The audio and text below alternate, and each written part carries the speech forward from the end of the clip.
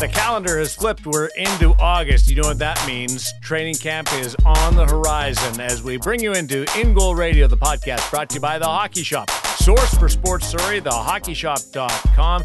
Our feature interview is another transition of sorts, but this one from college to the professional ranks with Clay Stevenson. We're going to get into that. The Washington Capital prospect is going to sit down with Kevin Woodley. We also have our gear segment, Talking Twigs, over at the Hockey Shop. Source for sports story, thehockeyshop.com. And with September within our sights and training camp and getting back into a routine, we've got a few quiet days left. We can probably count them on one hand. So it's an opportunity over at In Goal as we bring you in the co-founders of In Goal magazine, David Hutchison and Kevin Woodley, a chance to maybe cram in the final couple of days that we have left over at In Goal magazine. Woody. Honestly, like, is there a better spot, frankly, to get ready for a hockey season than InGoalMag.com? I think not. And obviously, I'm a little biased. But it's been interesting as we talk to some of these new guys. You know, we had Charlie Lindgren on the podcast last week. We got Clay Stevenson this week. And as we start to sort of introduce InGoalMag.com to some of these guys, because they maybe weren't familiar with it, and they recognize like just how much stuff is on there. Like, what are we up to, Hutch? Like 600-700 articles, like pro tips, pro drills, pro reads, equipment segments. We'll have a review on the new Bauer Connect skates up pretty soon to go along with the Hockey Shop video that we did for last week's podcast. Like, there's a ton of stuff here. If you are a young goalie, if you are a goalie parent, and you want to better understand the position and get better at playing it, honest to God, like I do these pro reads, and we're about to unleash a new batch in the coming months with a whole bunch of NHL goalies that we're working on getting here through August and into the start of the season.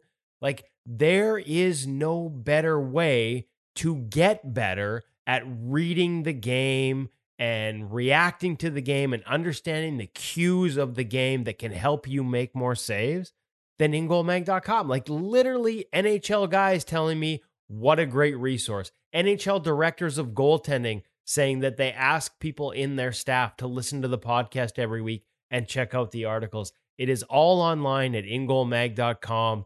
And for $50 a year, Canadian, which is like 2 cups of coffee in the States, you get access to everything we do and a whole bunch of new stuff. We're up in Kelowna next week for Net 360, on the ice with NHL goalies, NHL and American Hockey League goalies and goalie coaches.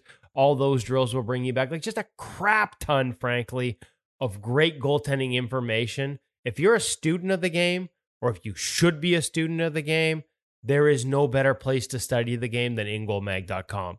And that is my soapbox, and I'm now stepping off it.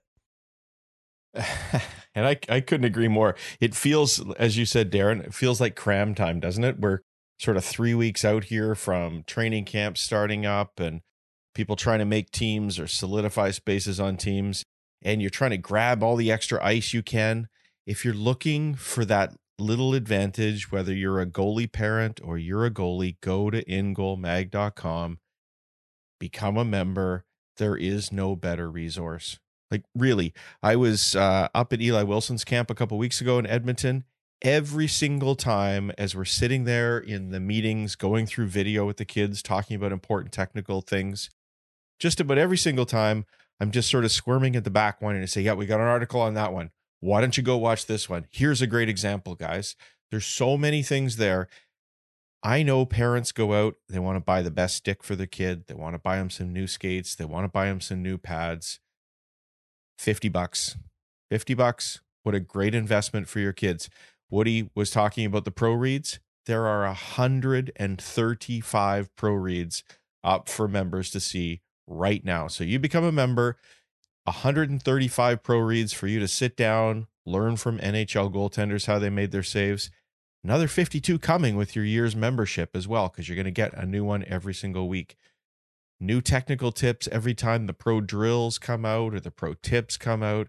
Just an incredible resource. And it's like the cheapest thing you can buy to become a better goaltender. And I don't think there's any better power, Woody. It's like a skate sharpening card for like 3 or 4 months, for crying out loud. Like $50. I didn't realize that. 135 pro reads. Are you kidding me? That is 135 NHL goaltenders sitting down, reviewing saves with us, and walking you through. Remember those first ones with Carey? Like, it was like mushroom clouds going off in my mind as he explained all the different details that he sees in real time. If you're a young goaltender and you want to learn how to read the game, seeing and looking for the cues that NHL goaltenders seek out, what hand a guy is, how he's holding his hands. Does he have a one-time option on the pass, or does that puck have to go across his body? How that affects your push path, the way you come across the ice. Can you hold your feet? Do you need to come across in a slide? What cues you look for? NHL goalies, Carey Price, Freddie Anderson, Carter Hart, like 135 different weekly segments of video, sit-down video review sessions with NHL goaltenders, all yours, plus the next year, so another 52 for $50 Canadian. I know we're off on a bit of a tangent here. I'm a little fired up. Frankly, I don't know what you're doing if you're not subscribing to InGoalMag.com. So there's my rant for the day. I'm done. I'm out. No, that was a double rant. Because you ranted, and then Hutch talked, and then you ranted again. I'm in a ranting mood. What can I say? We got nothing else to talk about. It's a dog day, so I'm going to rant.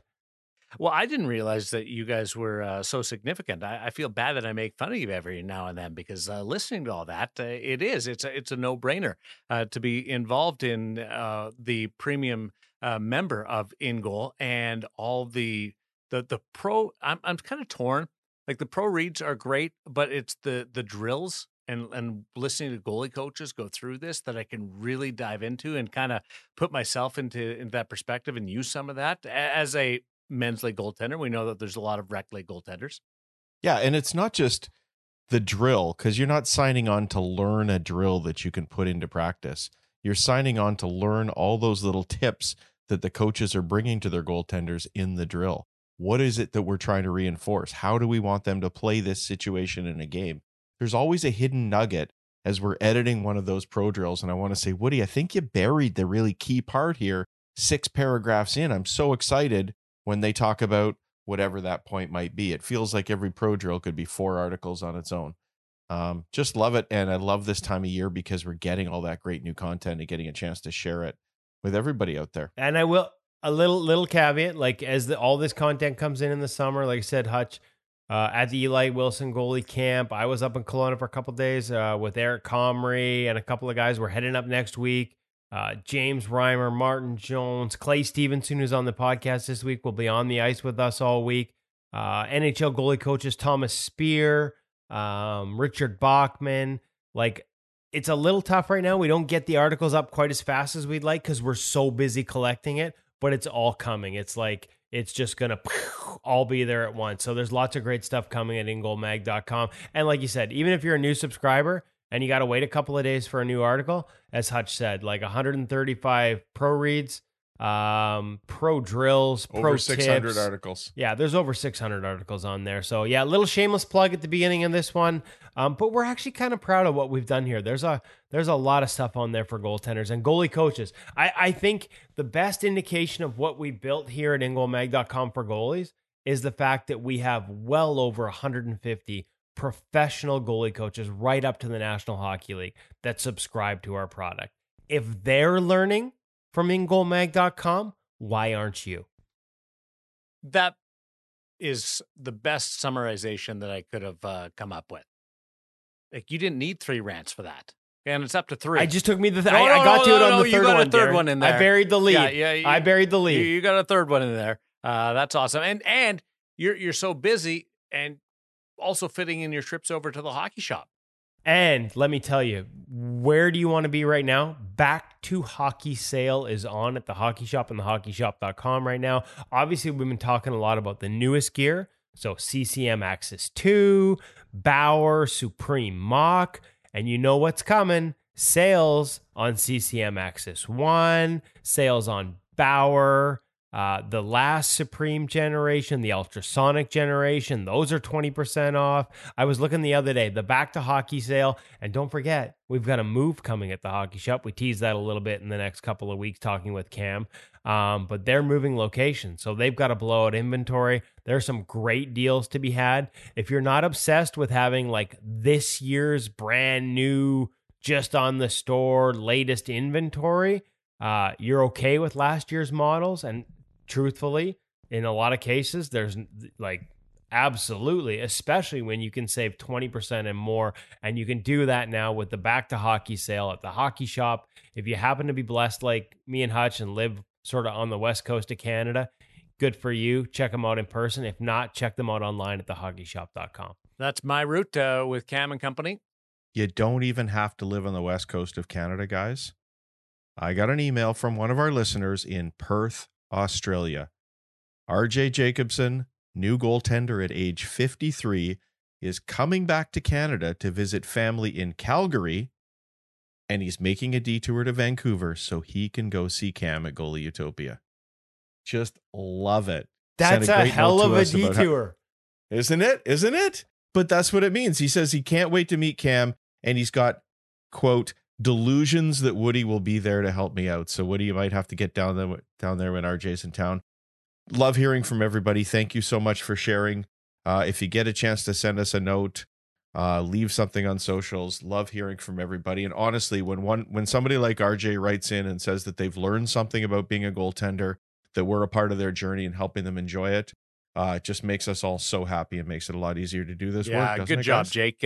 If Jake arranges to meet you over at the Hockey Shop with Cam, get there early because it's already tomorrow where Jake is. So, you know, he's ahead of the curve. Oh, yeah, he'll be there a day early. So if he says Wednesday, go there on Tuesday. All right. You know, I'm 100% going because the one place I've never been in life is Australia. So I need to meet somebody who can host me because I'm a little like that sort of bucket list material in terms of like as a wannabe tourist surfer. Mm-hmm. Like Australia is on that list. Although they got a lot of sharks, so I'm a little nervous about surfing there. But yeah, 100%. I'm meeting him at the Hockey Shop. If I can make that work in my schedule, I am there. Looking forward to it. And then one day I hope to return the favor by dropping in on him in Australia, literally. Jake can look at the M5 Pro Sticks, which has Woody and Cam back to their old selves. I was kind of worried. It was nice to see all the camaraderie of the last couple of gear segments. Today, we're back to square one, where the Bickersons are in town. So, RJ, you may have to get in there and split them up. It's a good one. At the Hockey Shop, source for sports area, thehockeyshop.com. Here's our gear segment with the M5 Pro.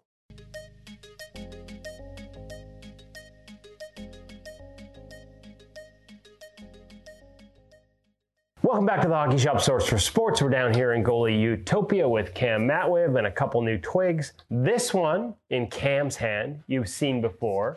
You may recognize the sleek backside of it, the Ergo Bridge technology with the cutout to reduce the weight. Baby brother in my hands is missing that. This is the Bauer Supreme M5 Pro, the second price point stick in the new Mach series on the Bauer Supreme line. Cam, other than the fact we don't have the Ergo spine, or Ergo Bridge as it is now called, on this model, walk me through some of the differences, weight differences, price point differences is a big one for this one, why I'm choosing this stick relative to a Mach stick beyond the price, what are some of the differences in feel, technology, weight, go. Well, in all honesty, a lot of it is going to be based off of the price point because, yes, you are saving $100 right off the bat in terms of a price point difference between the two sticks. No, you don't see the Ergo Bridge on the back, so you still have a little bit more of the traditional Supreme rounded paddle. We still are getting their blade, the exact same blade that you are finding actually in the Mach stick itself. You can see that carbon fiber, the way it's weaved, the way they on both the back and the front. I mean, you're going to cover that beautiful look up with tape most likely, but you can just a good visual call out for the fact you get that technology package in the M5 Pro, the same one you get in the Mach. Correct. So in terms of for overall feel wise, you are going to get a similar pop out of the stick itself. It is a little bit stiffer in terms of for overall rigidity. That Ergo Bridge does give it a little bit of flex. The word we were looking for was Aero Core into the blade itself. That was the one. It can sometimes be a little bit of a tongue twister. That's why we come to the experts here at the Hockey Shop and thehockeyshop.com to get the proper technology and the proper way it plays. Yes, so only available in P31. sizing curves, there is a 24-inch senior stick as well. So something that we have been seeing a lot of in terms of a trend is guys sizing down their paddles just a little bit more. Sorry, you wanted to steal it from me. I just like the feel of it. It's a really nice stick. When we talk about sizing, is this much like Bauer's other sticks? Have we sort of reduced the height of this relative to other ones, or is Mach a longer shafted stick? So same overall shaft length when it comes to Supreme sticks in particular. So they have remained the same.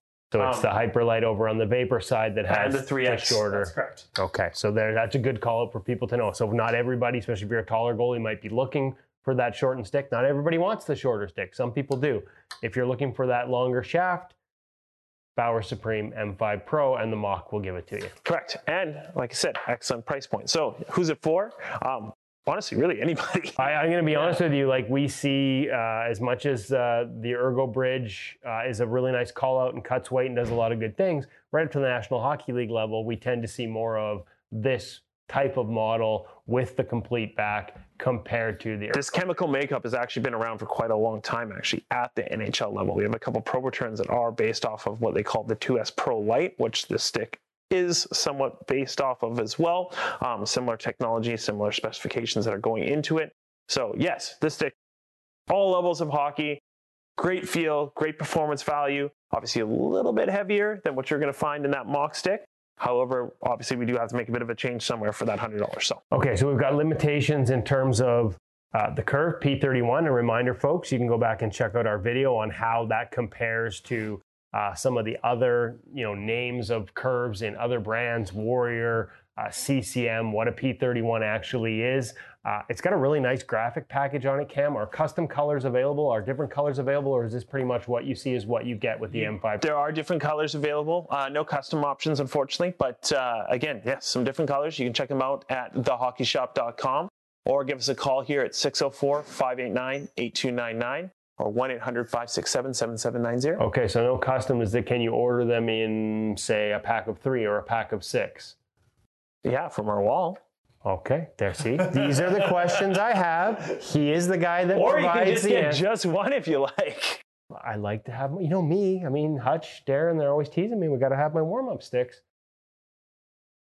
It's more than a warm-up stick, folks. It's more a beauty. than a warm-up stick. It's a beauty. It's a lower price point. It's a good deal. It's on sale now. Not on sale. It's just available now at thehockeyshop.com or here in person at the Hockey Shop Source for Sports. If you've got any questions about this stick compared to the Hyperlite series, compared to the Mach higher level stick, whether it's price point, the way it feels, how much it weighs, Cam has all the exact details and would love nothing more than for you to call and bug him or other members of his staff before you buy it for yourself. Cam, where can they get a hold of you?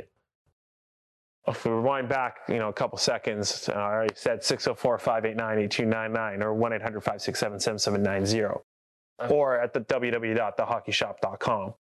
I evidently wasn't listening. I apologize for that, Cam. I need to do a better job of listening to you when we're having these conversations. I will work on that. Amazing. I'm sure our viewers will love that. Make sure you check them out, folks, at thehockeyshop.com or at the numbers Cam just listed or here in person at the Hockey Shop, Source for Sport. Like and subscribe. Oh, yeah. Subscribe. Like. Notification bell. Hit the Ding. buttons.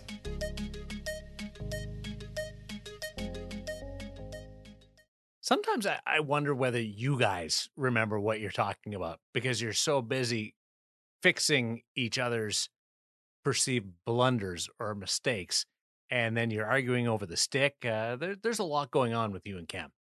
It's a love-hate relationship. Mostly I love to hate him, but I'm just kidding. No, we love Cam. Probably it's me that screws up more often than not, and that's why I go to Cam for advice, and that's why I go to Cam for gear, because he knows what he's talking about. His entire crew does. And I gotta say, we talk about this a lot. I can't remember. It's been a little while since we recorded that segment, whether we tease it in there. But I know it's coming up in the next couple of ones.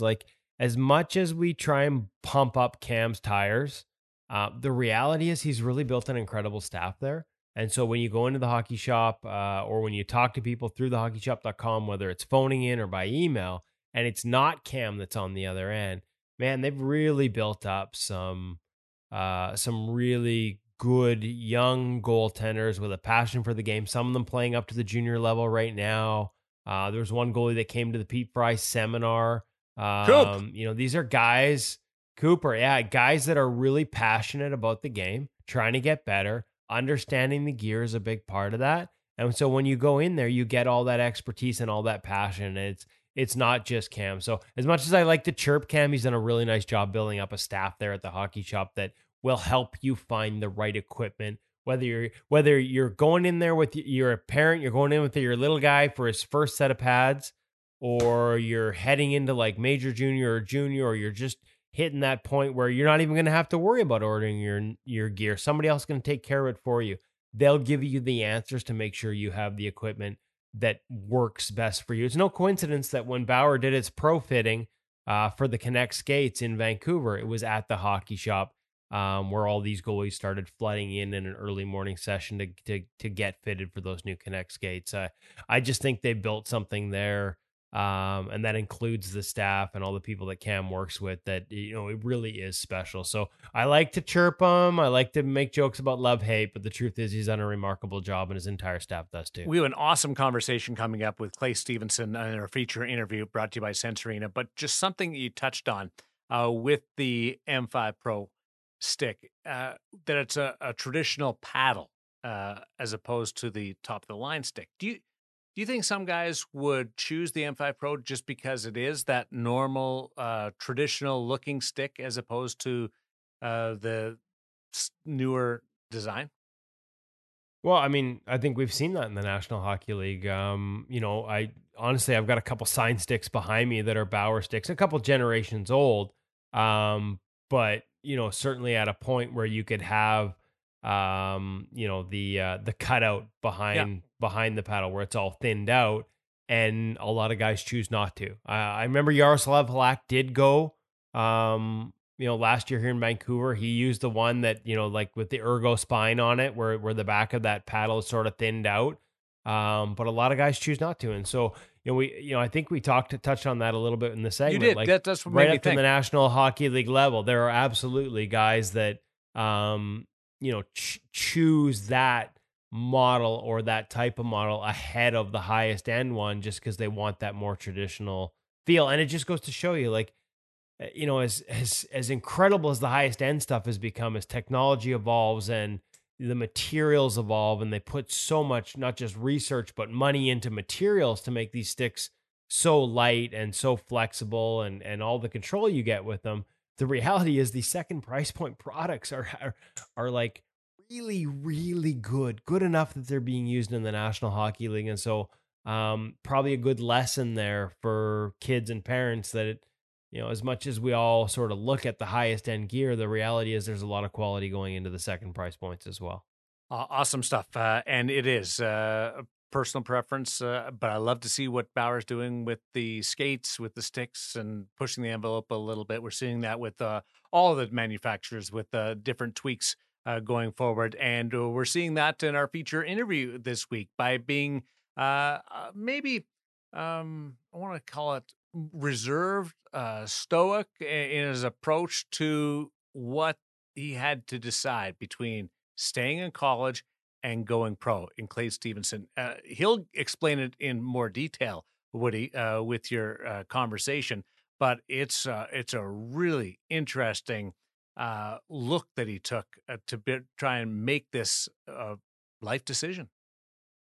Yeah, there's a lot that went into it, and he'll get into it in this discussion. Quite an open discussion for a guy that we've only met once. I just loved how forthcoming he was, like willing to share all these details and including, and I think, Hutch, we need to move this into Sense Arena. Like, as much as I enjoy being able to stop pucks, as much as I think being able to track pucks and see releases helps me as a goaltender, could we add Clay Stevenson turning pro mode and you get to go for breakfast with Henrik Lundqvist? Like, I'm not sure who's going to take that first, me or my wife, but for sure somebody wants the Henrik Lundqvist go to breakfast to try and recruit you to go play for the Rangers, which is a story that Clay will tell later on in this interview. But honest to God, given how realistic Sense Arena is in terms of stopping pucks, I kind of feel like they're missing a boat there. They could sell like breakfast with Henrik Lundqvist and everybody would line up for it. Hutch, it's like the metaverse, right? You put on the headset and you get to go for breakfast with Henrik Lundqvist and then stop pucks in Sense Arena. I just feel bad for Woody that he's probably going to finally get that breakfast with Henrik and he's going to show up wearing his Oculus headset thinking it's Sense Arena time. Not that Woody would ever do anything awkward. Hey guys, Sense Arena, it's a great time of year. We were just talking before about 3 weeks till camp, 3 weeks till the season starts. What are you doing to make sure that you're ready? I'm sure you've all been working really hard this summer, but now you want to put those finishing touches on.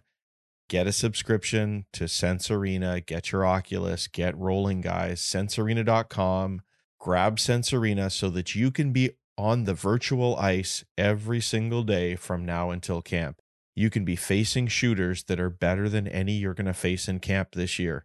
You can be learning to play against the power play. You can be dialing in your eye-hand coordination. You can be testing systems. You could be working on some of those details with your gloves. You're looking for that advantage heading into camp over the other guy who wants your position, the other girl who wants your position. Sense Arena might be that little bit of a difference for you. So head over to sensearena.com, sign up today, use the code IGM50, and you'll get a further discount on top of whatever is the best thing being offered by Sense Arena today. And hey, don't forget, they have an app also. So go into the App Store, grab that app. Even if you're not a Sense Arena user, there's new content up there all the time that will help you become a better goaltender. And just like In Goal, the team over at Sense Arena, that's what they want to do. They want to help you become a better goaltender and enjoy the position more than ever before. Sense Arena, guys. Hey, that applies to beer leaguers too. Like I'm like looking at 100%. I got like 3 weeks till my season starts here and have not had a chance to be on the ice nearly as much as I normally would this summer for a variety of reasons. 100% I'm dialing into Sense Arena because there's nothing worse than getting off to a slow start and then you got to dig your way out of that like save percentage in the 800s, which is a territory I'm very familiar with. Like Sense Arena, I don't care what level you play at, it will make you a better goaltender. Yeah. Full disclosure, though, for the beer leaguers out there, guys, it's largely hand focused. So if you try the pad stack or the skate save, it's going to be a problem in Sense Arena. They're not quite there ready for the beer leaguers to be throwing. Once again, Woody stacks. lost me when he mentions his save percentage, which implies that his league keeps track of shots, which they do, which is unlike any other beer league I've ever seen. Yeah. Me too. They actually pay a guy to make the goalies feel good. Good on them. No, let me tell you, they don't count shots very well, but I go over to that penalty box and I tell them to start adding a few to my total. Thank you very much.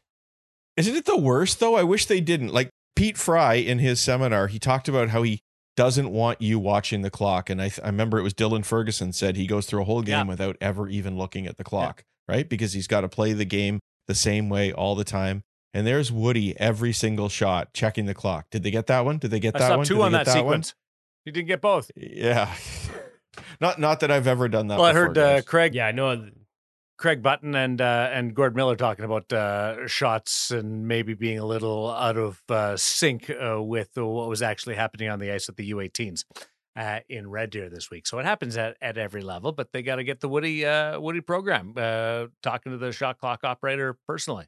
Yeah, no, I don't love it when they're kind of asleep at the wheel back there. And like my favorite one this year was game where like just inundated, like all over the place. Like team at the end of the night was like, oh, like it like just blitzed, had to be over 40 shots. And then you look online the next morning and like they just had like 18 shots per team. Mm-hmm. Like it's sometimes there's no point because if you're not going to bother actually watching, then you can't bother counting. So there's my rant for the day. Number 4, Darren. We're on 4 rants. Let's see if we can get 5. Yeah, the fourth drive rant. for 5 is alive, folks. And the drive for Washington is fully intact with Clay Stevenson signing on. You talk about a moment. This guy goes from Dartmouth at the end of the season and turns professional with the Washington Capitals. And that story, that decision, in the Sense Arena VR feature interview coming up. But did you see where he signed the contract, you guys? With all of his teammates around him in the dressing room in Dartmouth. And they got a great photo of it. It's awesome. It was a cool situation because he loves Dartmouth, loves the tie in there and what they've done to promote his career. A really cool situation.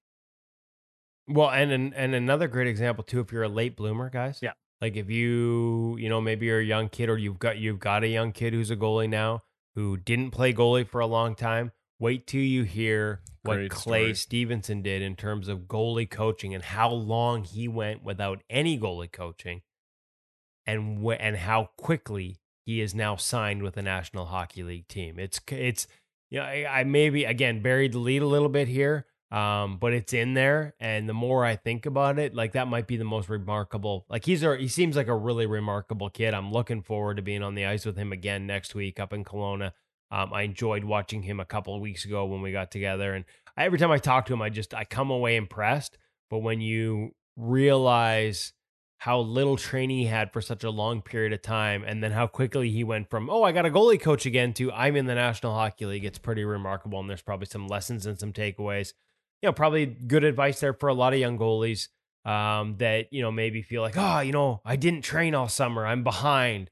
Don't worry, you're not. There's plenty of time to catch up. Clay breaks the traditional mold on our feature interview, brought to you by Sensorina VR. It's an awesome conversation, a lot of lessons in here. Enjoy.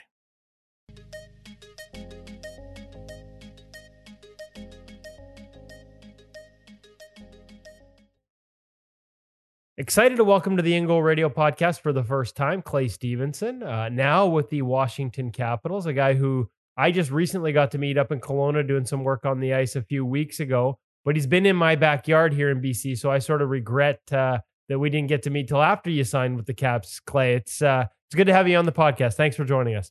Yeah, absolutely. Thanks for having me. It was nice to meet you a little bit ago, and looking forward to a great conversation. Well, looking forward to another week up there in Kelowna with Net 360 next week. So before we get to all that and the things you've been working on, take me through what this last couple of years has been like. I mean, leading up to signing with the Capitals, you have a breakthrough final season, at least statistically, from the outside. And I know that isn't always, an accurate representation, but a breakthrough season statistically at the end of your BCHL career.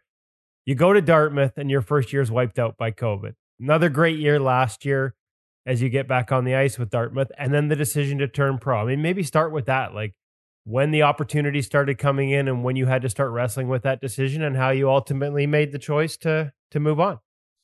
Yeah, it's definitely. I was actually thinking about that a little bit ago, how kind of quick my life sped up there. It kind of all just started at the point of that 20-year-old season in the BCHL. I mean, like my mom passed away, and then I ended up having a great season and got a lot more looks from pro teams and a lot of other schools trying to kind of take me away from Dartmouth. And I always knew I wanted to go to Dartmouth and stayed true with that. And definitely one of the better decisions I had ever made. And going into Dartmouth and having that season canceled, I don't know if it was more a blessing in disguise, if anything, but I mean, I got great work in at Dartmouth. We were able to skate, and it was kind of just a training year for me. I got a lot stronger. I got better on the ice.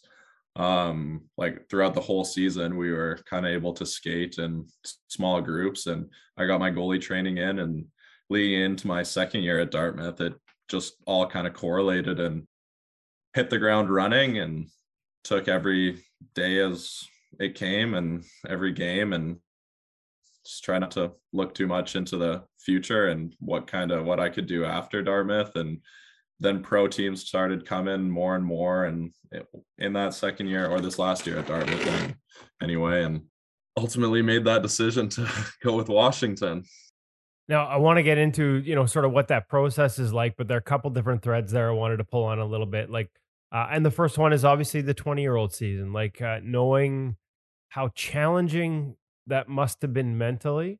Where'd you find sort of the strength to pull through that? To sort of, I'd say overcome is the wrong word, but that's a lot to deal with. That's a lot to deal with, especially as a 20-year-old. I'm 48 years old, and I've recently had to deal with it, and it's been so hard.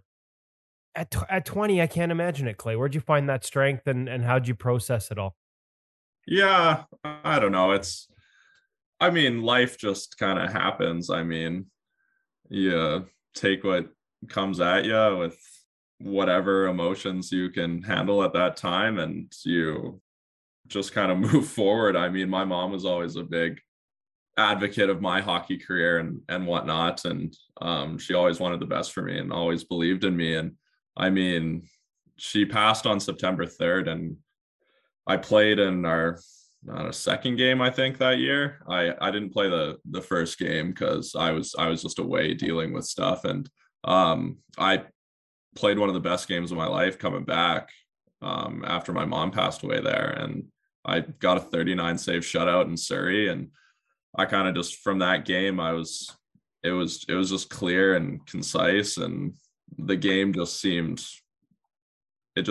easy. I don't know. I just had a different mindset. I don't know what it was about that event, but it kind of just, it put everything into perspective for me more than anything. I think the game didn't weigh as much on my mind day to day. Every day I just wanted to go in and have fun and do the best I could. I was with my friends, and I wasn't really worried about what was going to happen at the end of the season or what was going to go on at Dartmouth. It was just easy for me at that point. It was hard, but easy, if that makes, it's really kind of an oxymoron there, but I mean, that's the best way I could explain it. One of the things we hear goaltenders talk a lot about is being sort of present in the moment, not looking towards the future, not thinking about the past, and just going out and playing. And quite often those things are really easy to say and really hard to do, but it sounds like throughout that process, you discovered that. Like, it sounds like you were just going out and playing. Does that sound like a fair representation? Have you been able to sort of carry it forward, obviously? Yeah, absolutely. That year, I remember I also, I had so many people around me, my teammates and whatnot, my family, to my billets, and to help me through that process. And everyone was just so supportive and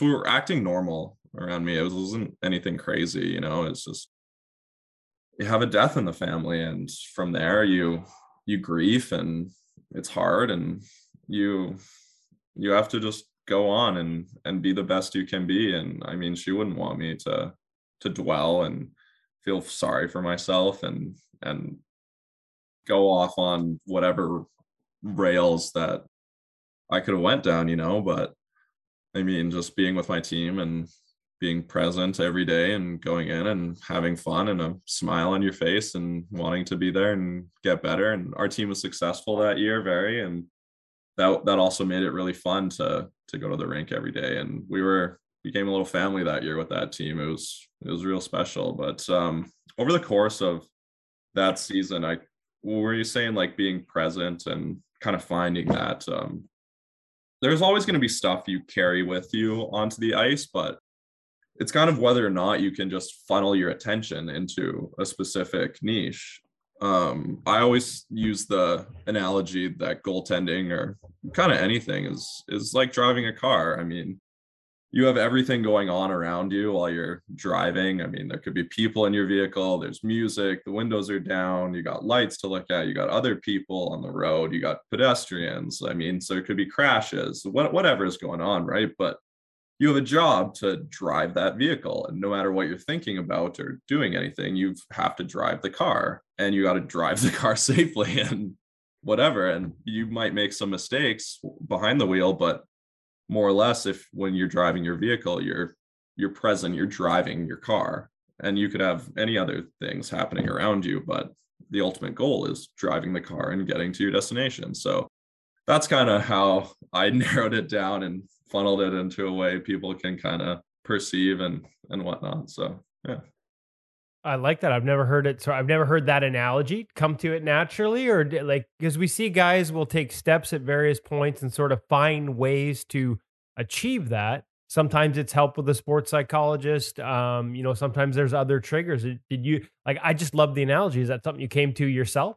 Yeah, I was just driving to the rink one day, and I was thinking, well, I feel like this could be kind of correlated to playing hockey. And I just thought of it that way and shared it with a few people and seemed to like it also. And it's a little bit different way to think about the game and kind of what's going on around you, because it's very similar. I mean, you're playing goalie. I mean, there's people on the ice, there's everything happening. It's chaos, there's fans, there's music, there's horns. It's a whole show, and got to funnel it just to drive the car, mind the net, and mistakes happen, but you just have your reset and you go.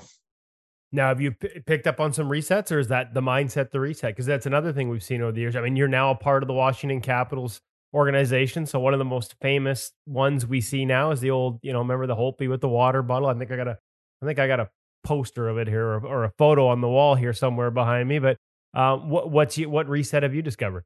I mean, it's just mental cues. I find a lot of people sometimes, I mean, they'll be in a game and their mind will wander, right? And they're they get upset because their mind wandered. Well, it's not going to help you out in the long run if you're just sitting there on the bench and your mind wanders. Whatever, you before you go back out on the ice, you have to figure out a way to then cue yourself to get back into that mode to go play. And it's funny because after every whistle, I'll just say the same things to myself right before the puck drops. I mean, I'll smile, I'll talk with my friends, but before that puck drops, I'll have mentally re-cued myself to get back to that play. And whatever happens up until before that point is kind of mute, or moot. I love it. And I mean, not to tie it into just a coincidence that it's Holtby, but the sports psychologist he worked with for so long, John Stevenson, we did a sort of mental training seminar with him a couple of years ago. And that was one of the things he said, like, everybody's attention drifts. Even the best goalies in the NHL, their mind wanders. The key is being able to don't get mad, recognize it and find a way to pull it back. Absolutely. Yeah, that was definitely a big thing for me. It was something I was playing around with all through my junior career, is just figuring out that whole routine and whatever. And if even going into your routine, going into a game and whatever you have your in-game routines, and more or less my mental cues are my in-game routine, but coming out to like a routine off the ice, I mean, some guys are superstitious and whatnot, but me, it's just whatever I need to get in, I get in to get out there and feel the best on the ice. It's just if something gets deviated, it's not an issue. You'll figure it out. I mean, you go to different rinks, everything's going to be different. You're not going to exactly know where you're going to warm up or do your hand-eye or something. You got to figure that stuff out and find a way to go out then and be successful on the ice. So it sounds like you're kind of a student of the position. Like, it sounds like you're a guy that's always looking for things. Has that always been the case? Or like, maybe walk us through how you got started and sort of what led you to the path. At what point did you sort of approach it in this way?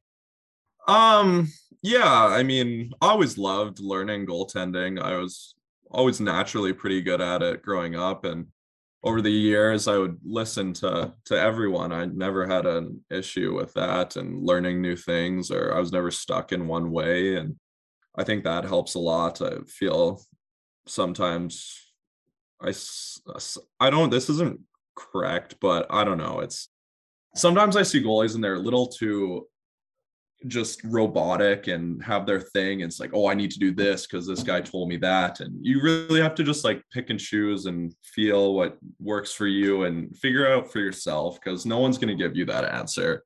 It's because it's not a question of why there's 64 goalies in the NHL and 64 different ways to play it, like, I mean, some guys play similar, but yeah, it takes a while to find what works for you. And you try a bunch of different things. If you don't like it, and try it for a while. If it's still not working, trash it, it's like, but yeah, my whole thing was it changes throughout the years. I mean, even this year, I'll probably have a new thing I'm going to be doing, and that has been worked out and something I like in my routines. And I wouldn't really know where to start where my whole routine started, but I mean, just working through it through juniors. I mean, things get added, things get taken away, and then yeah, the whole mindset to get right and to playing a game is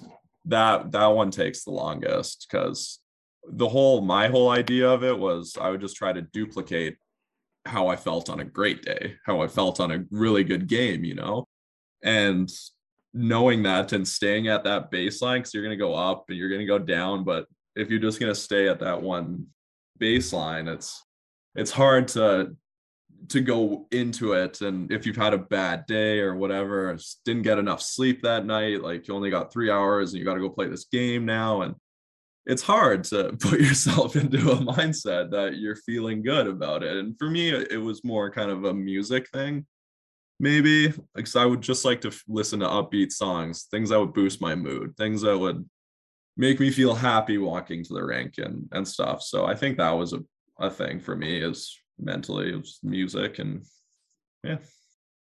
Any songs you can share, or what would be the one right now that gets you in a good mood?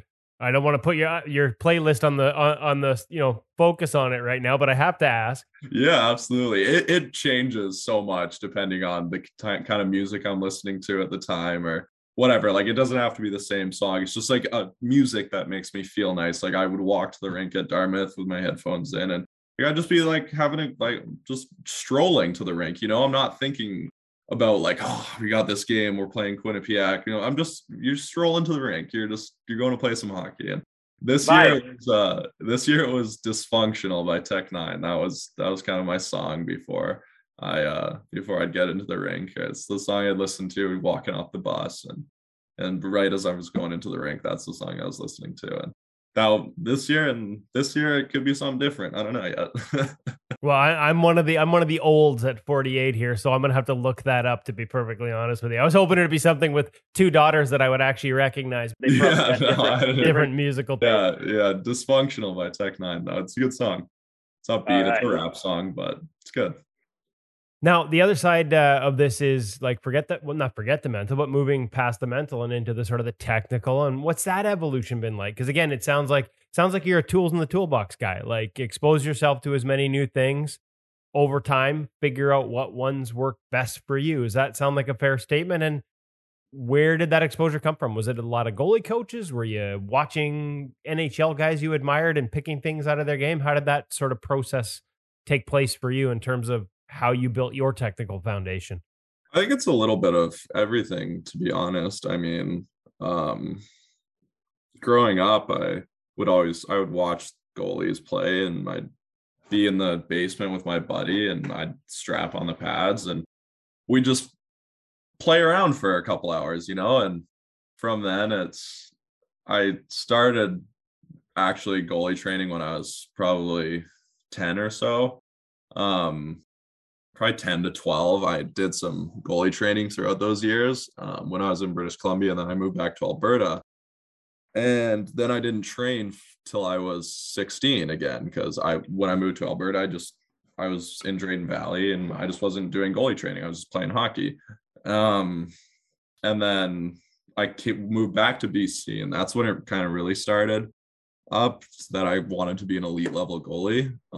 So I started training and getting down my foundations and working on my skating, and because I could always skate and whatnot, but I wasn't too good on my edges and whatnot. I was just really raw. And 4 years of no training is a big gap, And I mean, I didn't worry about anything. I mean, it was actually this is really interesting about what my training and the physical stuff is. I don't know if you know who Robert Narwat is. Yeah, and I'm trying to remember why that name rings a bell. He was a goalie, was he not? And did we lose him? Yes. Anyway, yeah, so he was a 99 born goalie.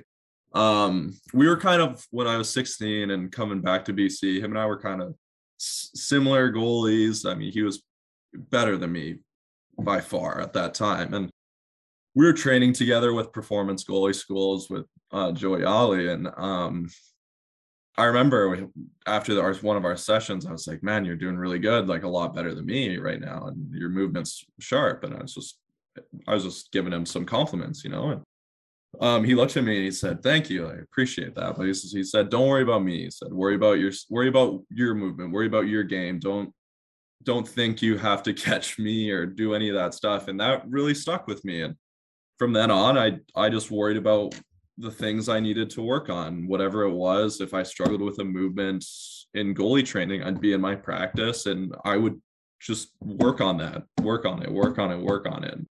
I try not to work on too many things at once, because then you just get jumbled, and you'd rather perfect something than just do it half-assed and get a bunch of stuff in, right? And so anyway, was a big thing for me, was not worrying about what other people were doing and just playing my game and worrying about getting myself better, and from there it's just that whole thing coming, just not worrying about anyone else. That's a big one at a young age. It is 100%, because it's hard. You're looking at the older guys, the junior players, like NHL goalies. You're like, oh, like so cool, like these guys are doing so well. But yeah, it's just dialing that back is definitely was a big thing for me. And the way I played kind of has changed throughout my career too. In juniors, my first couple of years, I was playing really fast and aggressive and kind of all over the place, right?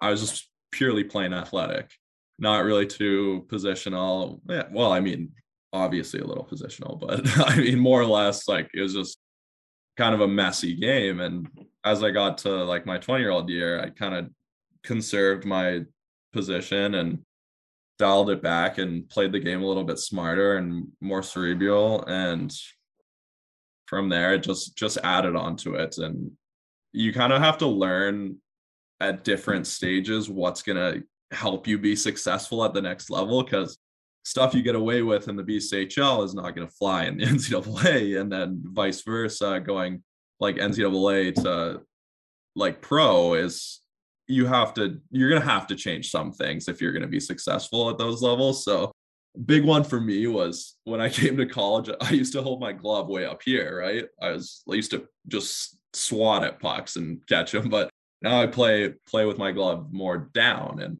to just come up to pucks instead. And it wasn't too big of a change, just bringing your glove down a couple inches and whatnot, but it helps you reach low for those low shots and helps keep you tight. And even this year, a big thing was not opening up and staying inside the post. And that gets really technical and whatnot, and not sliding outside.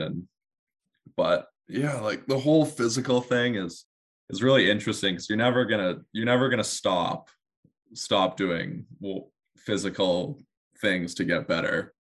It's just you're always gonna be finding new ways to do something and adding to your game. And it's just something I've always been like, I never have said no to doing something a certain way. I've never been like, oh, I can't because this guy told me that. It's just, you just have to pick and choose and add to your toolbox what you need and what's going to be successful. Okay, so glove position. Now you got me super curious, because our audience wouldn't have been able to see at home, but you basically held it up sort of above shoulder height, fingers up. And interestingly enough, like that's a conversation that I'm seeing a little bit. Like, matter of fact, an NHL goalie coach was telling me about how like one of the things they teach their shooters is to look for fingers up, and when they see fingers up, that's when it's time to go low glove, because you have to turn that hand all the way down to the bottom. How'd you discover that, and how'd you get comfortable with, like, are you in more of a handshake neutral position now? How has it evolved for you? Because I think those are little things that there's a lot of young goalies listening right now that maybe they're experiencing the same thing, fingers up, and they're getting beat low. So Clay Stevenson, walk us through that evolution. Yeah, I mean, I remember just being in juniors, and I like, the only way I can really show this is getting up here. So I'd be up here with my glove kind of high, because I'd like to snap at pucks, because I could see like right here, getting in front of you. Yeah, exactly. So now I probably hold my glove. I hold it kind of right. If I'm in my stance, I hold my glove kind of right off my knee a little bit.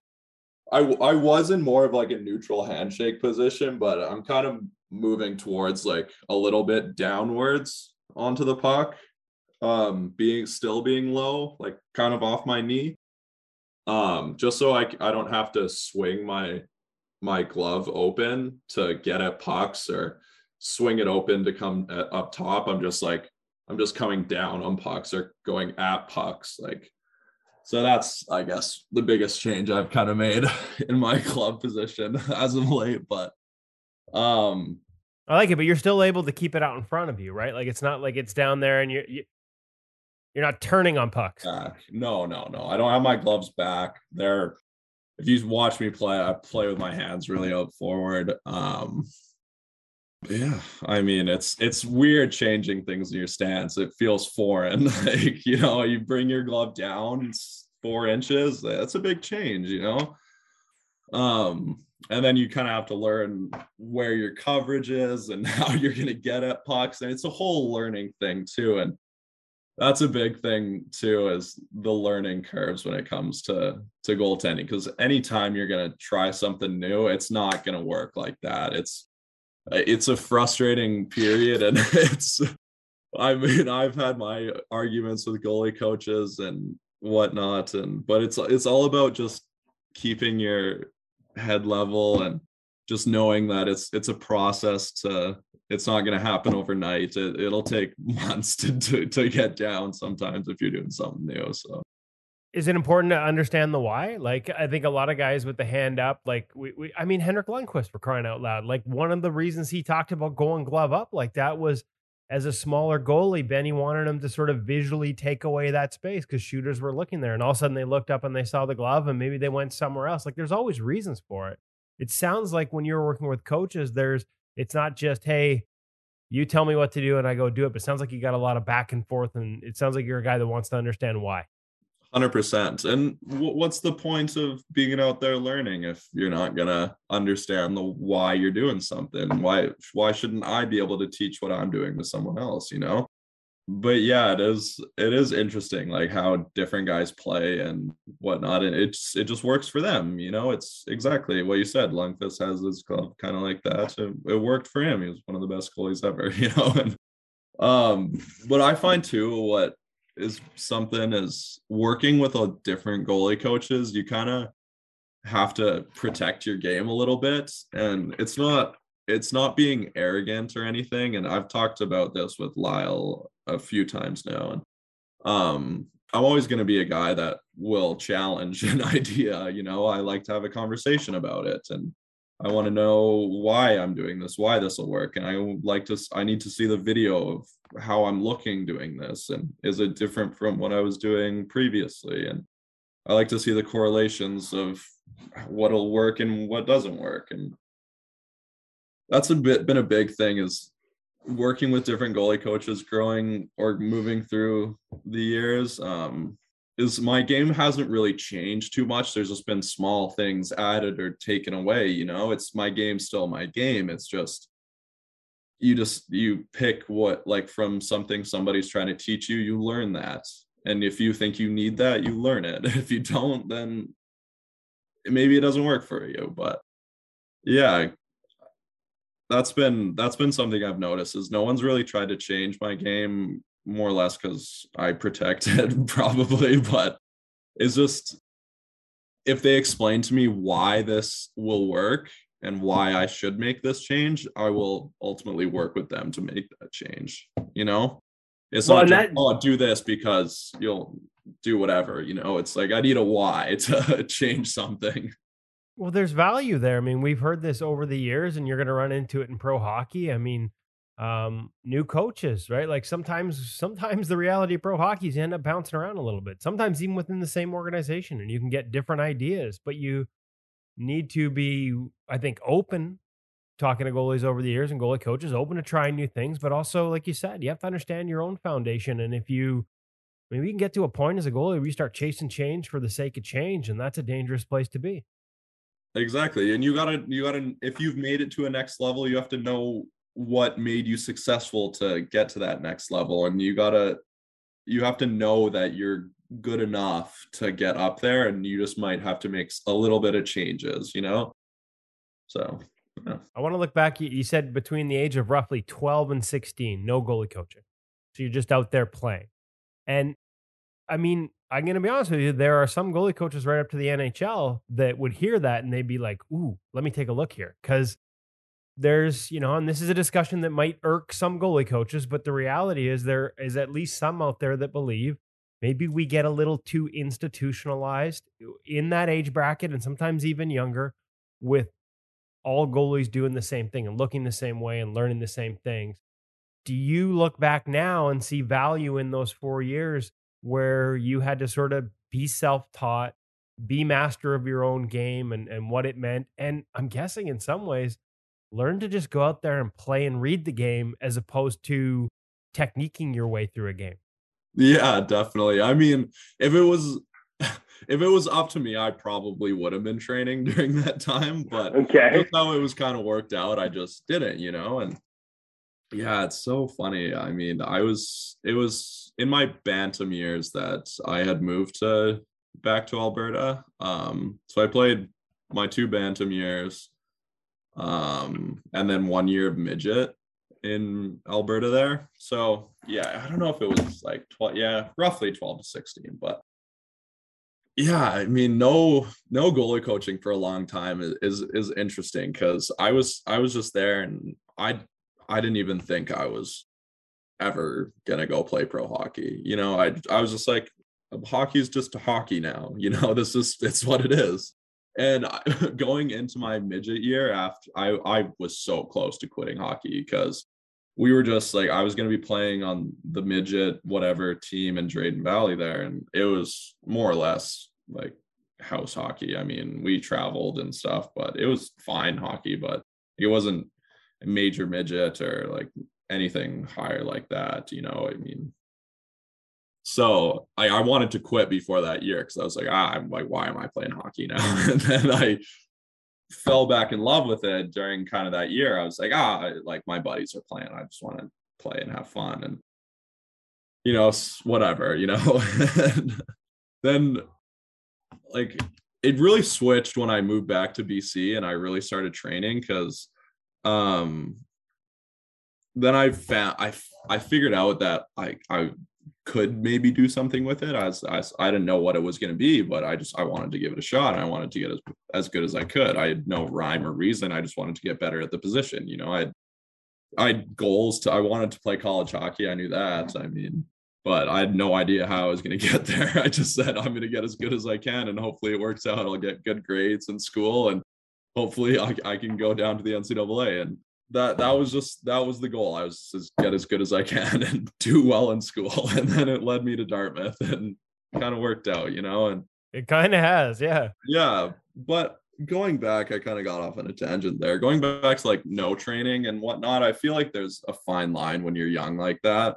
You can train and be great, and it's all good. But I don't think when you're younger, kind of like that hockey really needs to run your life. I explore other sports. Like I ran track all through high school. I played baseball growing up. Like I did everything. And like during those times when I was in Alberta where I wasn't doing any formal training, like once the season was over, my gear was away till the start of the next season, and that's just how it went. And I'd get back and get right back into it, and I'd feel fine. I was still athletic. I was still in shape. Like it was all good. And there was no, at that time for what I was doing, there was no need for me to go train outside of what I was doing at the time. So in the long run, did it slow my development? Probably. But I mean, like I still ended up getting to a point not a lot of people get to do. So I don't think there's really any secret formula to what you can do. It's just if you're enjoying it, if you're having fun doing it, if there's a purpose to why you're training and doing well in school, if that's what you want to do, great. If you don't, then I'm sure you'll be fine either way. Now, I want to go to that first year at Dartmouth where you didn't get to play, because I think a lot of people have lamented the fact that there were no games. I mean, I know guys in minor pro that, I know some guys in minor pro that still haven't been able to sort of get past the fact they lost that whole year and maybe dwell on it a little too much. But you sound like you found some real positives in that year. Maybe there's some good lessons there for kids who are maybe stuck in a situation where they're, obviously we don't want to go back to pandemic times, but maybe they're not playing as much as they'd hoped to at that year, at that age. How'd you find so many positives at a year where you didn't get to play any games? Yeah, I mean, the positives just came with the resources that were available to us at Dartmouth. I mean, we had our private gym, our private rink, and everything we needed to train, But the thing, like lots of people were upset, like, oh, I'm not gonna know how to play. I mean, you've been playing your whole life. I mean, it's like getting out there and getting reps in and practice and working on your game and dialing things in. And yeah, I mean, obviously games are a lot different than practice, but you can still work on fundamentals of your game that can transition to playing in a live game, and that was the whole purpose I had at Dartmouth that first year. In the fall before Christmas time, I probably only skated 8 times. Wow. So not like the school just didn't allow us to get on the ice. It was ridiculous. Right. We couldn't do anything. Then we finally got past Christmas and it opened up a little bit for us, and we were skating every day and we were getting real practices and mini games and playing real life scenarios. And I was doing my goalie training with Jason Tapp, and he definitely revolutionized my game that year. It was incredible. It's the stuff we were doing just helped me so much dial in my game and be more square and patient on pucks and quiet feet. And it was just the training. It was a silver lining to going into, that was just my whole training up until the next season, and that was the goal, and that's what we knew what we were working towards. And we may have not been the most successful team, but we were competitive with everyone and we were never out of any games. It's just chances here or there, and but it was, that first year was great. I mean, it definitely took a lot of pressure off. We came in, going into the second year, we had already known what the school was like. We knew what classes were going to be like. We knew the whole layout of Dartmouth by that time going into our second year. So that first year of not really playing kind of, I feel personally helped ease a lot of nerves for me, because nothing was new. I wasn't coming into a new place to play like right away. It was everything kind of got eased into it. So in that perspective, it was good for me because it led to success this year. Well, Jason Tapp, I looked him up real quick. Obviously, the goalie coach there at Dartmouth, but also a guy who comes through the BCHL route and played Hockey East at Boston University and now coaching. So I want to give him some love for, you said, just changed your game. Can you give us a couple of, without having to give away all the different things you worked on, what were some of the focal points? Any takeaways that you're like, more people need to know about this? Or was it, I mean, obviously it's all specific to your game, but are there some examples you can share that you think might help others? Yeah, the first things that we worked on, we probably spent damn near the whole year working on angles, because I came to Dartmouth and we started working on these different kind of angles and how I should play stuff. And I thought I had no idea how to play goalie in the BCHL. I don't know how I was successful, And so he's like talking about guys coming kind of down the dot line. And I start playing now where I give up the far side a little bit. So if a guy is coming down the wing, I will have the puck on my inside eye. And that's where I play the angle now, because I don't want to get beat short side, because it's just a worse goal to give up, I find anyway. That's how we talked about it. And so you make the guy work to pull it across you, and then you can just move with them and you're right there. It eliminates a portion of the net. So we worked on that a ton, and lots of just control, staying tight, dropping with your knees together. We went to the basics. of like that whole year is just dropping and not spreading your knees apart, just staying compact when you're moving and whatnot is big keys we worked on that whole year and coming in. And it was really cool stuff. And then the glove too. Bringing my glove down was a challenge for sure. I was fighting him on that, but it was, you got to do what you got to do sometimes. Do you end up with their gloves a little more, just out of curiosity, not to go back to it too much, but do you end up with them a little more balanced, like blocker and glove, and a little more sort of new, both of them sort of at similar levels, as opposed to we see a lot of guys sort of one up, one down? 100%. My gloves are definitely same levels the whole time. I mean, and goalie coaches teach that. They'll put a piece of wood across their arms and make them move, and like, it only helps just having yourself on the same plane. It makes sense to me, just having everything correlated.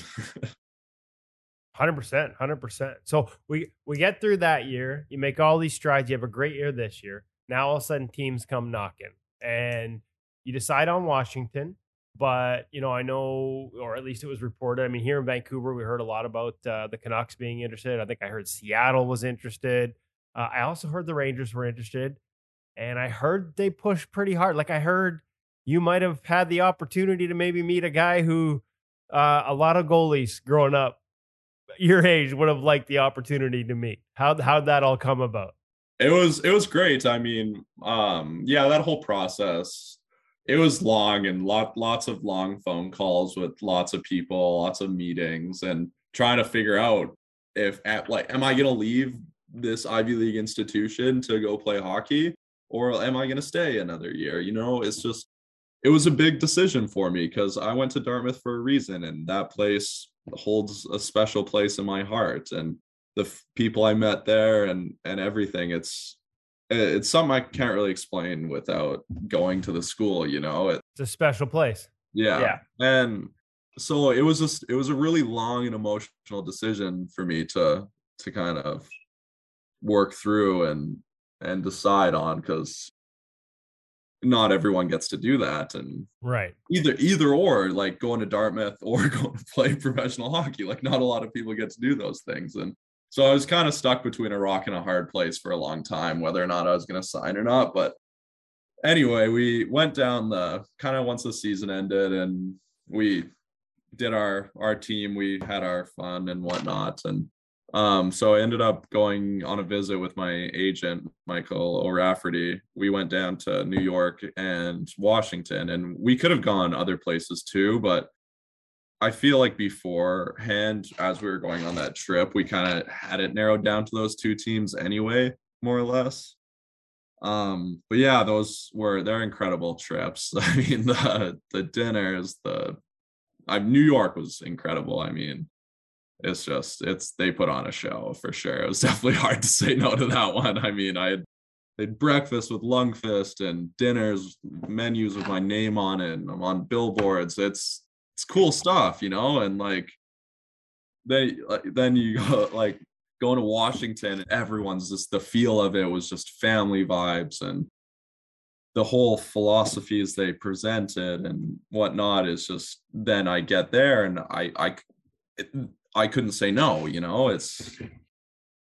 I mean, I went back and forth on that one. I had a Google Doc of just pros and cons and stuff, and like you have to put it in a tangible way somehow, And yeah, because to be honest with you, otherwise I'm having trouble getting past breakfast with Lundqvist. Yeah. Breakfast with the King might be the one that might have swayed me. So it's a good thing you made a list, because I would have had trouble moving on past that one. Yeah, exactly. I mean, I tried to keep the showy stuff out of it. I mean, yeah, it was something else though. Those trips were amazing. I suggest anyone who is getting recruited to go on a trip. We just raised the standard. Anyone who New York is now chasing needs to offer up Lundqvist, a meal with Henrik Lundqvist, which is like every goalie's dream. I mean, over my shoulder, we got the autographed jersey. I mean, obviously I'm a fan, so he's been good to us at InGoal over the years too. Did you guys talk hockey, or was it more recruiting, or did you guys talk goaltending a little bit? Because you're a Bauer guy too. I mean, here's here's a guy who basically was a part of the revolution of goalie equipment in his relationship with Bauer, and now you're having breakfast with him. Like, Yeah, we honestly didn't talk about that at all. We were honestly mostly just talked about life and the stresses of pro, and yeah, it wasn't too much hockey, honestly. It was just a conversation, you know.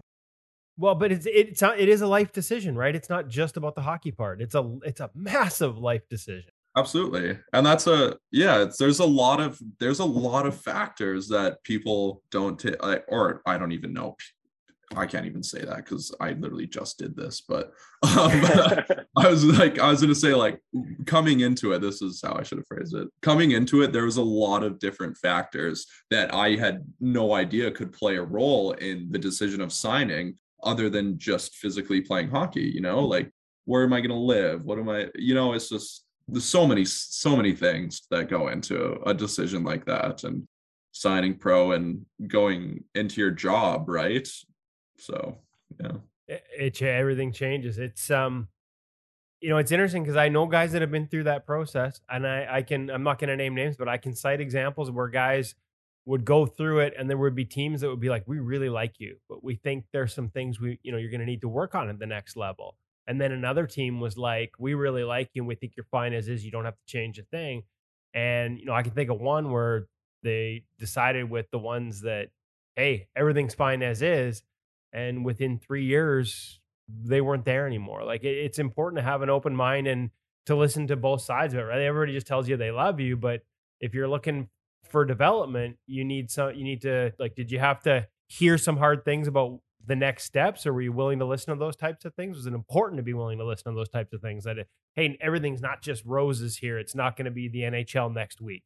Yeah, exactly. And like, I came into this decision with my eyes wide open, you know. It's like, I didn't want any fluff. I didn't want to, like, I came into it and I honestly some portions of like getting pampered and stuff, and that it's just not for me. And I wanted to know, like, what was going to go on here, you know. Like, I came here for business meetings and whatnot, and figuring out like what's going to go on. And I wanted them to tell me, like, where do I fit in the depth charts? Like, I want to know, like, because going into this year, like, I don't expect to play in the NHL. I expect to probably start in the East Coast League, you know, and work my way up. But talking to Washington and whatnot, is they have built up within their organization. And obviously it takes a lot of personal responsibility to build yourself up in an organization. But with the philosophy that Washington presented me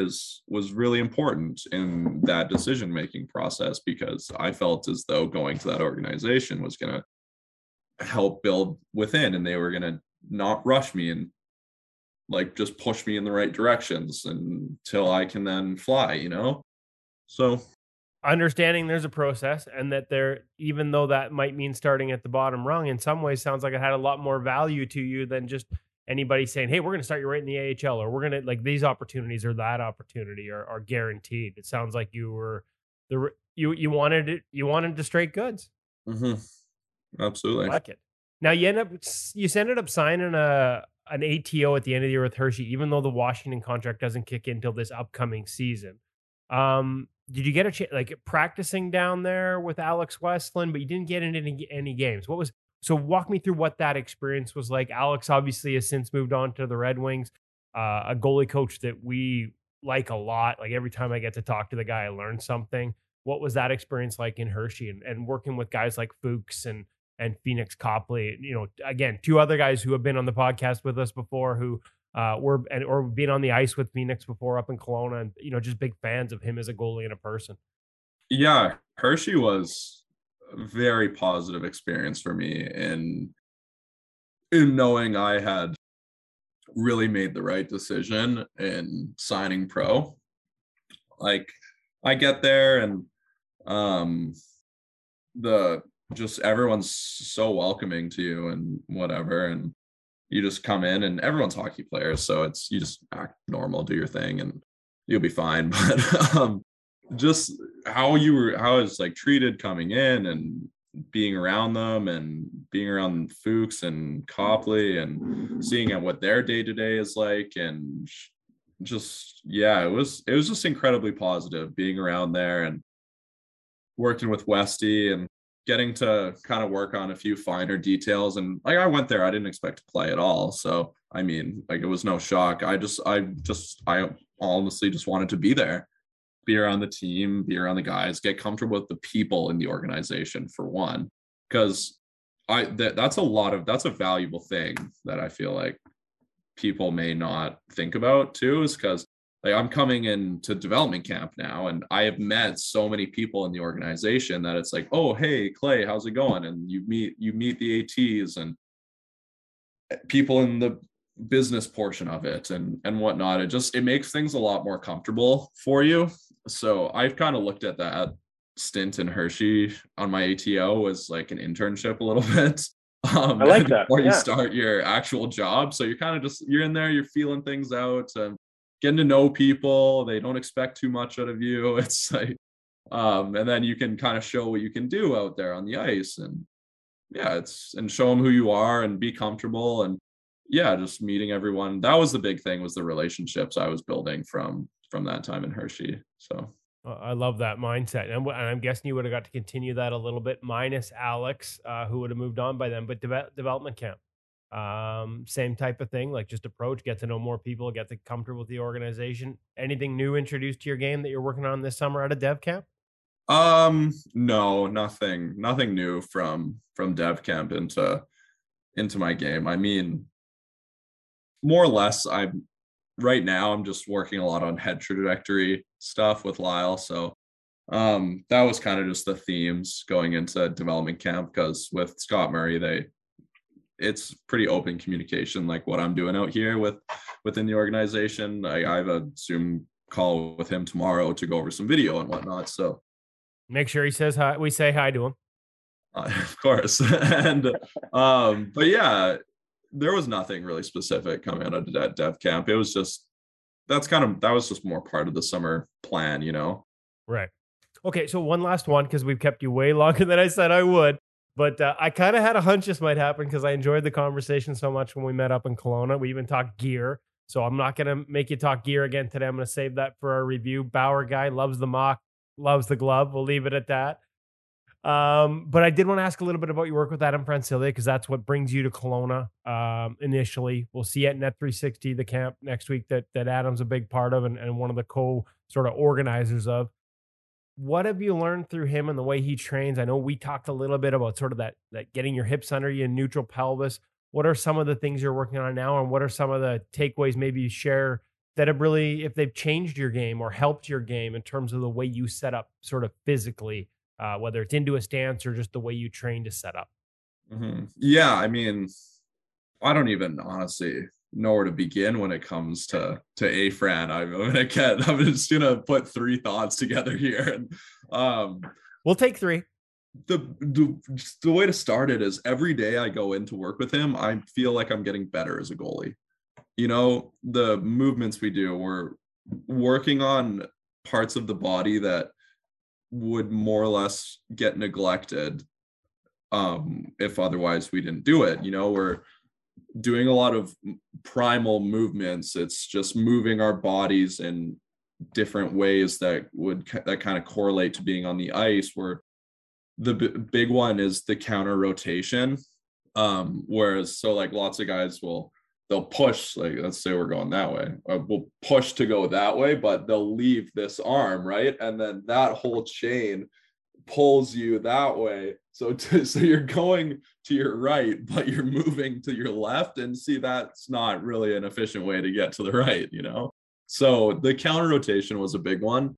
And then just overall, just body strength, the way we're moving and the way my joints can access strength in uncomfortable situations is pretty important as a goalie, because you're not always going to be in your most ideal athletic stance to move across the net. So being able to access points in your range of motion where it's not even your 100% range of motion, and pulling power from that is quite a valuable skill when it comes to goaltending, I find. And just working on that, functional range of movement is important, and flexibility and building strength at the ends of your movements, and it's all just been incredible is the best way I could put it too. And balance. We do a lot of balance, and just get on a Swiss ball, play around with it, go on your knees. Like, if any young goalies out there, just play around on a Swiss ball. It'll help get you stronger in your core and help counter rotation, and yeah, I feel like that's the best I could explain it. There's so much. I'm gonna there. I know there's a ton, but I'm gonna ask for one just because we discussed it a little bit before. But that value of being able to sort of set the hips underneath you, what a lot of people would call a neutral pelvis. Have you find that makes a big difference in your game? Like, has that been a big part of your development, being able to do that in terms of the way it frees up other movement? Yeah, for sure. So with having your hips underneath you, it's like you're hinging more with your body and not just your chest, right? Because you don't want to just push your chest forward, because then your head goes up and then you're looking down, and then it's just a mess, right? So keeping your hips under you and you can hinge down, it creates more of that elevator feel, like when you're moving up and down, so that your body's not moving. You're not moving up and down with your body. You're moving up and down through like more your midsection and your legs and whatnot. And so you can kind of stay more level. And we were working on this today a little bit too, but like when you're on your RVH, you don't want to hunch down. You have and push your ass out in that RVH. You want to be centered, your hips underneath you, and just be able to drop down into it and use your legs and have your flexibility and your strength in that range of motion to not have to hinge forward and whatnot. So with the hips underneath, that's the biggest thing I find is I'm just a lot more level. I don't have to move my body too much to find a puck and access power to move one. Yeah, so you're moving with your legs, as opposed to a lot of guys sort of stick that, as you said, stick the ass backwards, cut at the hips and drop the chest. And that sort of, like you said, whether you're going to the ice off a release or trying to move east-west, that complicates all of those things. 100%. So yeah, having your hips underneath is definitely helps with all of it. Honestly, I had no idea until I got here, really. And they were always, people would talk about my stance and I'd be like, nah, it's fine. I'm doing great. Like, don't worry about my hips. They'll be fine. I'm just going to have surgery when I'm 40, but having your hips underneath definitely helps protect them a little bit too. So yeah, you notice that, eh? That's interesting. I think so. I mean, I definitely don't feel the strain on my hips as much when they're more underneath me.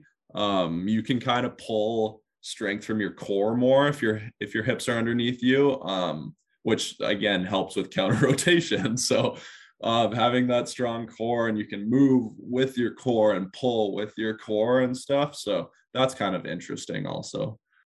Love it. I love it. Clay, I learned so much today. I enjoyed this conversation. I know that our audience is going to really enjoy this conversation. I appreciate you taking, we're almost at an hour here. I appreciate you taking out so much time. Just think, this is an hour I saved you next week. I don't have to hit you up for another conversation when we're up in Kelowna. So thank you so much for this. Yeah, we'll have lots. We're going to have lots. You'll be tired of me by the, it's a good thing you're going to the East Coast, because you'll be sick of me by the time we get through that week. Anyways, hey, thanks, man. I really enjoyed this. No worries. Thank you very much for having me. It was a lot of fun.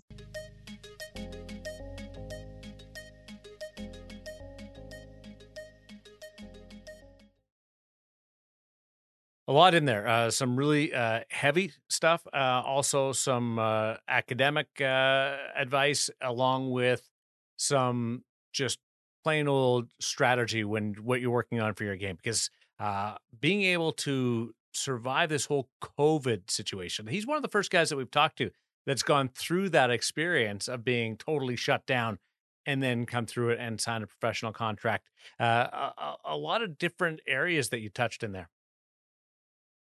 Yeah, and some challenging times, obviously, for him. He talked about it as a 20-year-old. Like, he really jumped that 20-year-old season. Like, he was a sub 900 goaltender his first 2 years in the BCHL. All of a sudden, just exploded with like 935, 936. Like, had a hell of a season. And To be honest, I wasn't fully aware of the background and the circumstances he went through that year in terms of losing his mom. And, I just thought there was a lot of open and honest conversation there with him, about how he managed that. And, the last thing you want to do is take a look at a loss that tragic. I mean, I've been through it myself recently, and I can't imagine having to go through it at that age. It was hard enough in my late 40s to go through it. To see somebody have to go through it at that age, I can't even imagine it.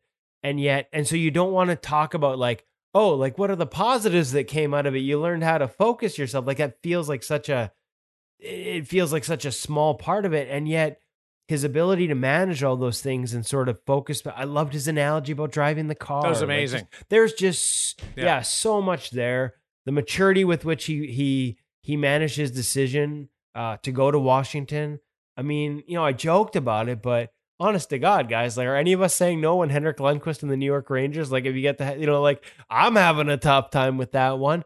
And hey, Washington was upfront with him. They're like, hey, like, we're not going to promise you the moon, but here's a plan we have. And that plan might include you starting in the ECHL, South Carolina Stingrays, not the American Hockey League, which other teams were promising. And he just liked the plan. He believed in the plan. He believed in the people behind it. And as he said, I think, I can't remember the word he used, but, he wasn't, he was looking for the steak. He wasn't looking for the sizzle. As much as he appreciated the sizzle and as honored as he was, and he talked about that conversation with Lundqvist, he was more interested in the plan. And that's ultimately, it sounds like, why he chose the Washington Capitals. I heard Arizona was also in the mix and Vancouver, which would be an interesting one. I don't know whether he got down the road of a full interview like he did with the Rangers and Capitals, but I mean that's significant given the backyard. Yeah, Vancouver and also Seattle, so Pacific Northwest as well. Evidently, we're really interested. And as he said, like it sounded like by the time it was decision time, they had narrowed it down to New York and Washington. Those were the only two in-person visits. I hadn't heard Arizona, but not surprised by that. But for sure, like I can confirm, Vancouver and Seattle were definitely interested, but. Like I said, in terms of actual visits, it sounds like it was, according to Clay himself, it was just those two teams where he kind of whittled it down, and good for him. Like, just like you said, there's so many guys we get to talk to that you come away as fans of them as people, and Clay Stevenson jumped to the, up high on that list for me after getting to spend that one day with him, sort of just an hour on the ice, watching him work and then chatting in the locker room after. And then getting to do this interview. I can't wait to spend a week with him again next week up in Kelowna because he's just an impressive young man. And when you hear the interview, to me, I'm biased having done it, but you hope for good things for the kid moving forward. Woody, I know you like the part about him not having a lot of goalie coaching, and I'm with you there too. But for me, one of the reasons I think he's going to have some success is he's never really had it easy. He played AA as a bantam player, a U15 player. He did not play AAA hockey as a midget player. He, in the interview, told us he came that close to quitting hockey as a midget goaltender because things weren't going where he thought they might go.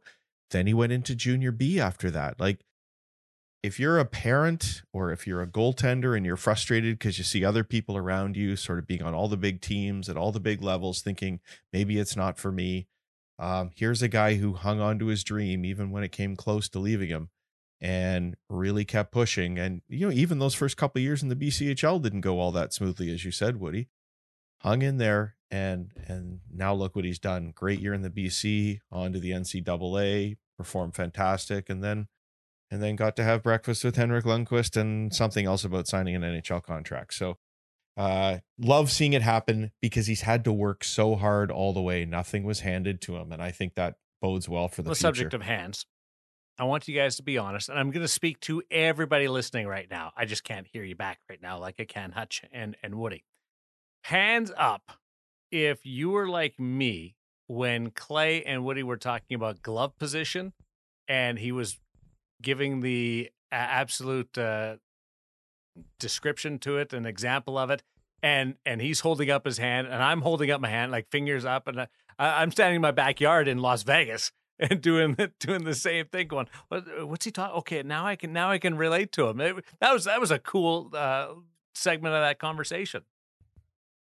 It was so cool. We'd actually had a conversation on the ice that morning about glove position and what it's doing and how it's making it a little harder maybe to access certain pucks. And so to be able to come back and see this ready for us to edit was really cool. And yeah, I loved it.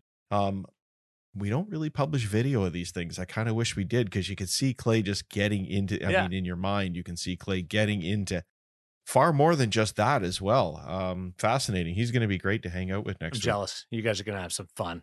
I'm looking forward to hearing all the stories, Woody. Well, come up and hang out, Darren. I'm going to Manitoba. I know. Lucky guy. I'm going to go for some fun and some family. You guys are going to work. I don't want to get in the way of your work. It's our in-goal family, and we're going to have some fun. Trust me, we're going to have some fun. Oh, yeah? Oh, yeah. Try and keep your tooth in, okay? Can you do that?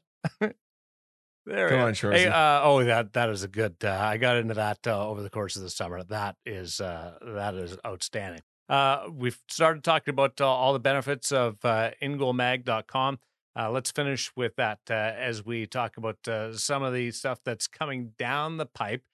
We've got the Net 360 camp certainly on the horizon, but all the material that's there right now. I hope you're not teeing up Woody for rant number 5 here, Darren. So I'm just going to jump in. Maybe he can calm himself down. There's all kinds of great stuff up at InGoal. Pro Reads, of course, as we mentioned, headlines it. Alex Nedeljkovic talking about awareness. I thought this one actually was so cool, because Woody quite often begins the Pro Reads by asking guys, at what point are you looking at the scenario and getting a feel for what's coming at you? He usually starts with the puck around the blue line. And in this one, Alex says, can you rewind that a bit? Pass center. No, can you rewind it? And then he's got the puck down into the other end when he's talking about how he's understanding what's coming towards him and what that means. Thought that was so cool. He's really good at Pro Reads. Of course, we've got the Jamie Phillips series. When Does Nutrition Matter is the most recent one. I think we're going to have another one coming up in a week or so here. He's trying to deliver those every few weeks for us. There's a fantastic Jake Allen pro tip in there for one of those cool battle situations. And of course, just so much more. Curtis Sanford, new Maple Leafs goaltending coach, with a couple of different drills in here. And as I said, often those pro drills have some really cool tips buried in them. Strongly suggest you go check those out. There's just so much, everybody. ingoalmag.com. Join us. Come be a member. Enough said. What do you got, Woody? Nothing. That's great. I don't even need to rant. Yeah. Go pack your bags. Kelowna's coming up. Make sure that you've got everything that you need. Golf balls, golf clubs, skates, batteries. A lot of golf balls. Batteries for the cameras, and maybe the odd more golf balls, recorder, and golf balls. Yeah. Golf balls. And more There's golf balls. There's a lot of Target golf up there. So I'm going to see if we can try and get us on the Harvest Love the there, Harvest, because that's a little more wide open, chance to sort of bombs away. And if you miss the fairway, you just happen to be among fruit trees, but you're not actually lost. So that appeals to me. Most intimidating tee shot, especially right now. Most intimidating first tee shot I've ever had is in Kelowna. The first tee at Gallagher's Canyon, because everybody's on the patio right behind you, and everybody seems to watch that. It is elevated tee shot, spectacular, so cool.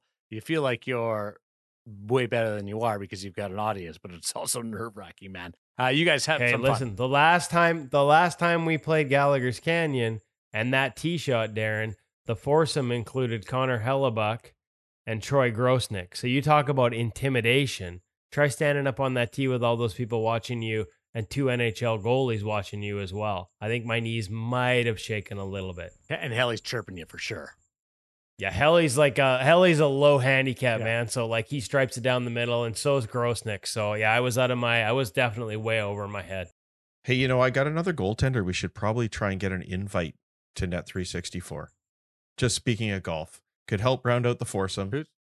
2-time major winner. Oh, yes, Brooke Henderson. Good call. Yes, she is an ex-goalie. Also a very skilled goaltender. So, Brooke, if you're out there listening to the In Goal podcast or friends of Brooke, we would love to have you come join us on the ice one day. Awesome.